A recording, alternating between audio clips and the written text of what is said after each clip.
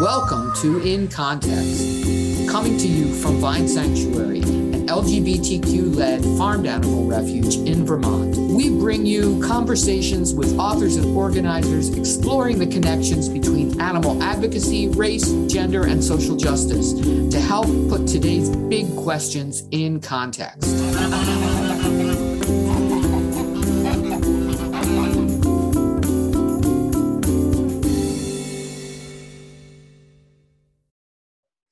Welcome to In Context. I'm Patrice Jones, and I'm here with philosopher Lori Gruen.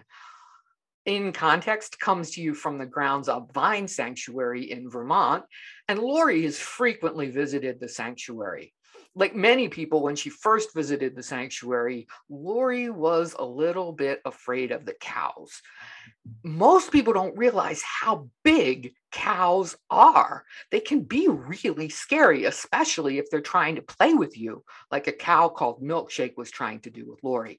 But after several visits, Lori was able to become friendly with cows, mostly because a cow called Rosie came up to her and reached out to her in a kind of friendship. Rosie came to the sanctuary from a dairy where she had lived for many years, having many calves taken from her. And when she first came to the sanctuary, we thought that she was shy because she was very, very quiet, especially in comparison to her companion, Autumn, who was very bold. But then about 6 months later, Rose burst out of her shell, walking up to a visitor to ask for a greeting.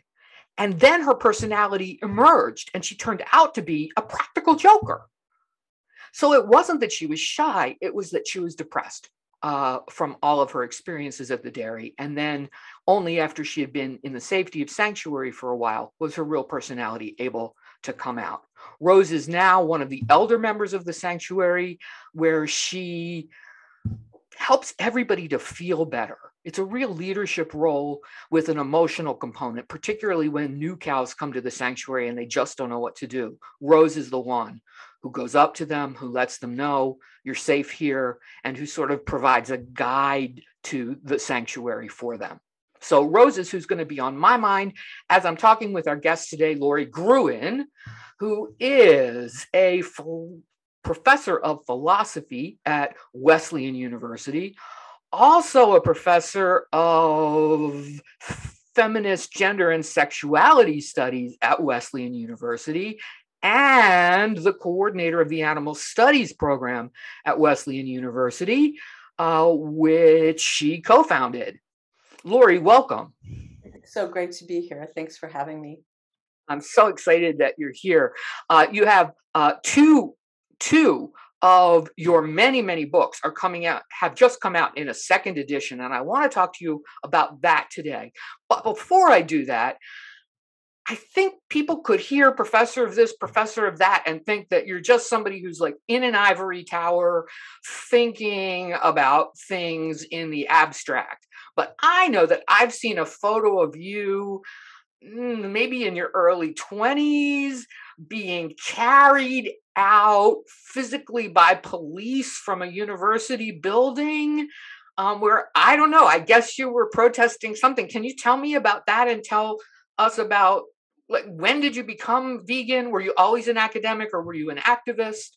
Yeah, thanks for asking that question. The picture that you're referring to is a picture of a protest that I organized at the medical center at the University of Arizona, where they were doing experiments on greyhound dogs. And there were 5 of us who were protesting, and we were arrested because we wouldn't leave when they asked us to leave. It was a pretty typical kind of direct action protest that was happening around the time. It was the early 1980s. And I became vegan actually earlier than that, late 70s. And it was a really difficult time to be vegan because there weren't any vegan products to really purchase. I had to make my own soy milk, for example.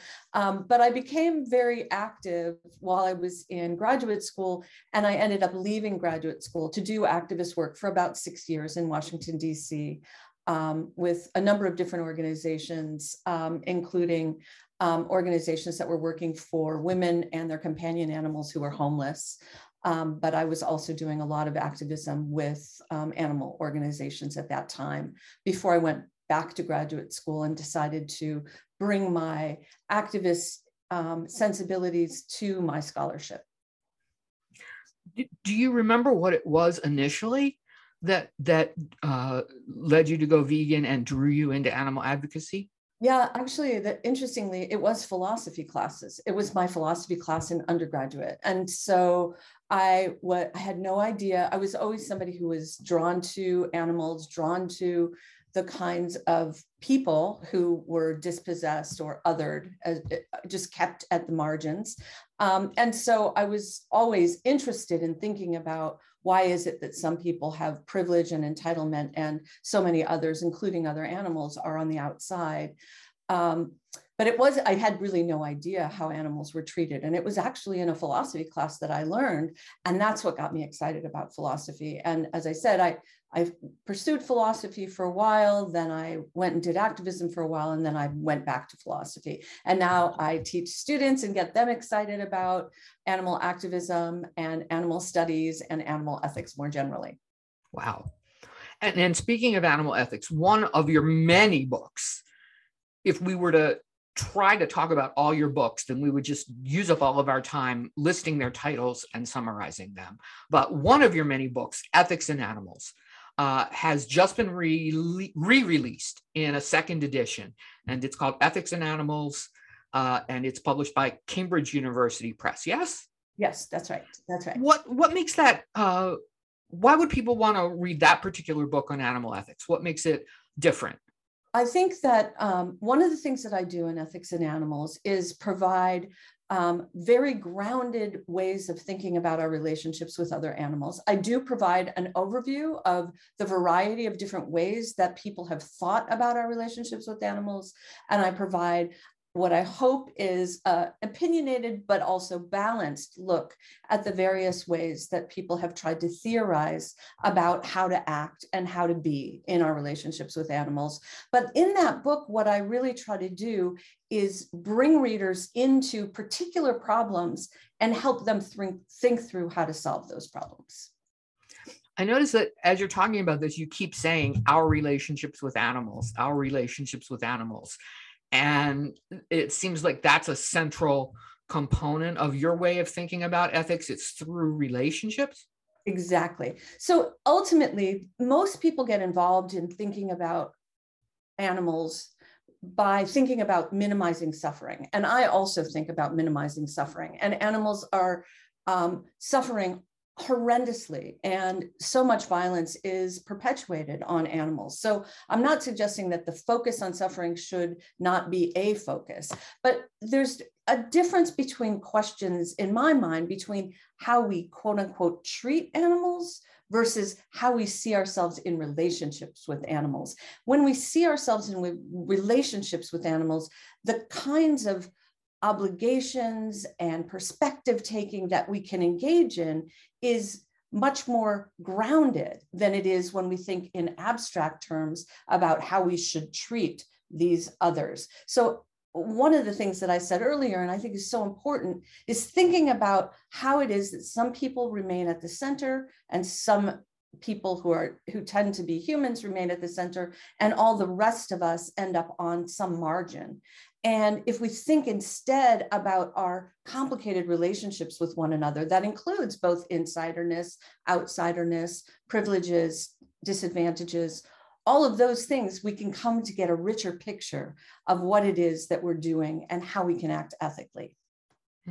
That makes total sense. And I know that hearing you talk about this, talking about our relationships with animals and the ways that people are in complicated relationships with animals, even if they're not consciously aware of that, has actually influenced my animal advocacy in terms of giving me language to talk a different way, to talk about veganism, to talk about animal rights with people who might not be open to that. And that is to just point out that you're already in relationship with animals, especially to people who say, well, I'm too busy working on this problem or that problem. I can't really think about animals at all. But to be able to then say, but you're already in relationship with other animals. If there's meat on your plate, that's a relationship with that animal. It's a relationship of dominance and control, but it's a relationship.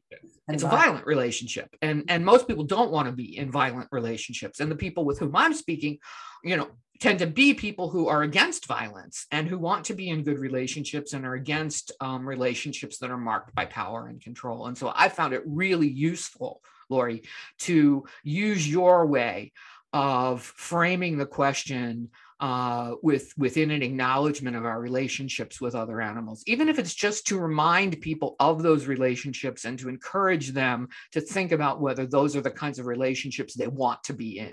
Exactly. I think that's exactly right. And I think that these relationships aren't necessarily immediate relationships. They can be distant relationships. I often talk about, as you know, palm oil and the problem with orangutans and other animals that are being decimated and wiped off the planet because of our ubiquitous use of palm oil.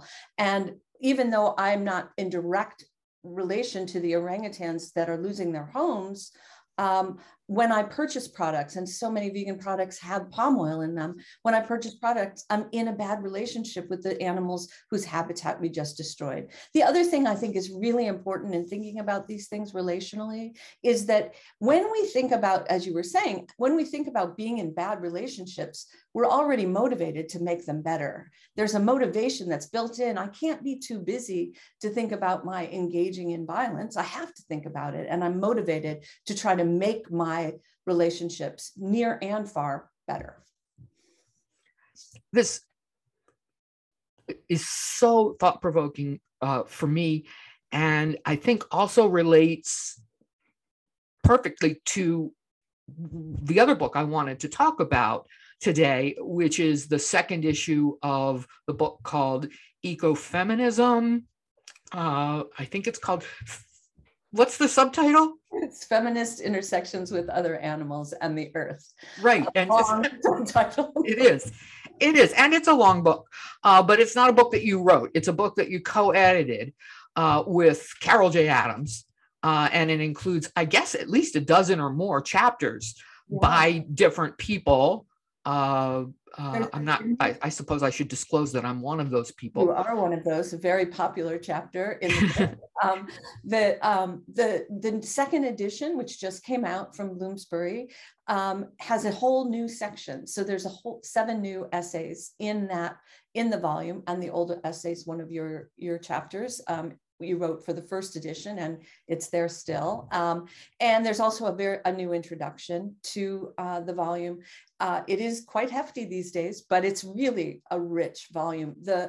There's 3 sections. There's a section on affect or feeling. There's a section on context, and now there's a section on climate. And the section on climate isn't just about the environment, the climate crisis and the environment, but it's also dealing with the climate of thinking about human relations with animals, feminist relations with animals, particularly Black feminist relations with animals. So it's, and the environment more broadly. And so it's an interesting section that deals with both the larger climate issue and the climate of thinking about feminism and other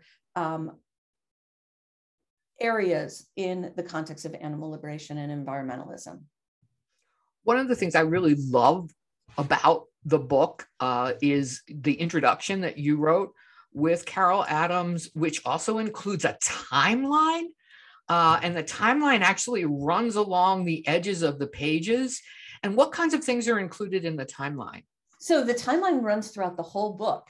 And so now that the book is even longer, we could include more things in the timeline. So what we include, for example, is one of the first protests against the use of animals in laboratories in the 1800s, one of the very first feminist protests against animal use in the US and the March on Washington. So there's all these different books that have been published, protests and histories that have happened. So it's a really rich idea, and you could just sort of flip through the edge of the book and you could see all these different things that have happened, from the invention of tofu to the publication of Oxen at the Intersection. So there's all sorts of the founding of Vine Sanctuary, the sort of the very first conference for animal rights, the very first ecofeminism conference. So there's a lot of exciting information in that timeline.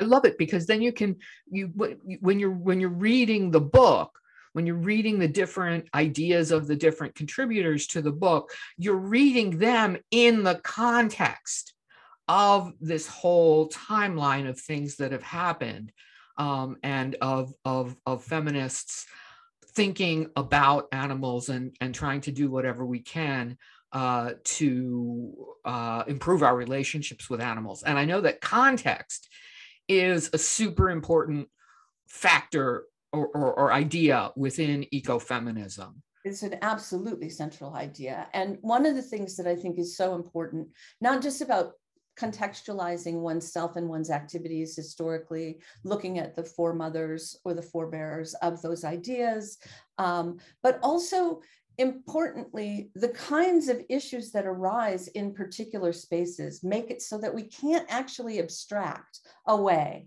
And when we're paying attention to particular, not just problems or issues, but particular animals and particular people who are involved in these kinds of let's say dilemmas or issues, problems that occur, we can come to the problems with a framework. And I think of it as an ethical framework, but it's also a political framework that allows us to take in what's special, what's specific about this particular situation. And I think that one way that ecofeminism is fundamentally different from other ways of approaching ethical problems or our relationships with animals more broadly is that we really are concerned about the context. And by that, I also want to just say that what that means is you have to ask questions about the very specific other that you're talking about. You can't make a generalization about what do cows want? Well, which cows?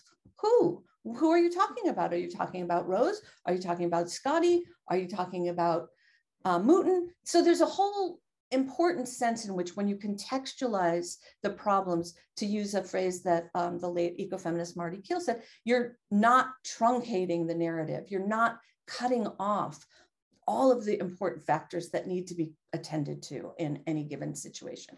That's what it means to pay attention to context in ecofeminist terms. And I just have to say, when I asked you that question, I totally had forgotten that the name of the show is In Context. You did. Yes, I love that the name of the show is In Context. So we're talking about your book, Ethics in Animals, and we're talking about your book, your edited book, Ecofeminism, both of which have come out in a second edition this year, 2022. And so I take it then that you would think ecofeminist ethics then would be ethics that attend to relationships and that are in context. Right. And I think also it's important to keep in mind that not all ecofeminists have the same perspective. Ecofeminists are in different contexts, of course. So they're going to have different ways of thinking. And so there's not an overarching abstract ecofeminist principle that is going to tell you how to act and how to think and how to be. That's not what ecofeminism is about. Ecofeminism is not saying that women are essentially closer to nature. This is not what ecofeminism is saying. Ecofeminism is not saying that there's one way to act or one way to be. This is not what ecofeminism is saying. Ecofeminism is, to a large extent, very concerned about avoiding abstraction, paying attention to context. That's another way of putting that. And fundamentally, it's about care. It's about focusing on both the ethical and the political and collective sense of care. And so Vine Sanctuary, of course, is an ecofeminist sanctuary, which means it's a sanctuary in part that is really focused on that capacity to care. Well, thank you for the shout out to Vine Sanctuary. And I know that we don't have a lot of time left, but I know that there's another book of yours that I think you wrote specifically with the hope that activists would read it, that also seems to be related to these topics we've been talking about, and that's called Entangled Empathy. Entangled published Empathy by Lantern. Lantern published it back in 2015. And Entangled Empathy is a book that tries to articulate in various ways some of the ideas that I've been talking about. Now, Entangled Empathy isn't really just about empathy and being empathetic. Entangled Empathy is articulates a particular set of perspective-taking skills, if you will, that involve our bodies, our minds, our feelings, our hearts, all working together to try to sort out and take the perspective of another and figure out how we might bring about their flourishing and a more flourishing world. So Entangled Empathy is a book that describes that process and describes some problems and pitfalls that one has when one's trying to hone those skills. But it's something that I think has not been talked about in quite the same way that I talk about it before. And I did hope that activists would be interested in the book. I wrote the book in part because in giving a number of talks in different contexts, I was so surprised and excited that so many people were interested in hearing more about what I was talking about when I was talking about empathy. So I decided to write it up in a book called Entangled Empathy. It's a short book. Yeah, it is.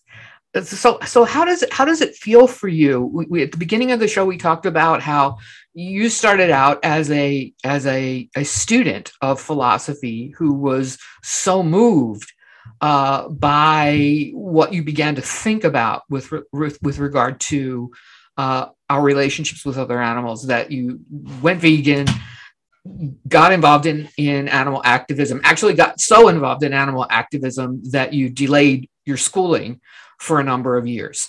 But now you're this fancy pants professor of philosophy who is in a position to teach others and spark that kind of thinking for others. Do you have some, I don't know, that's quite a journey. Do you have any reflections for us about that?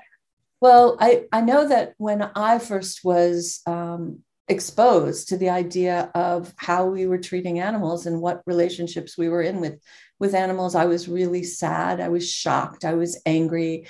I was politicized, and I wanted to do something. And that's what ultimately led me to do activist work. And I realized that maybe I could do a certain kind of activism by taking up the ideas with other people and my students. And so one of the things that's been really rewarding is having the students who also, like I did, were like, wait, what?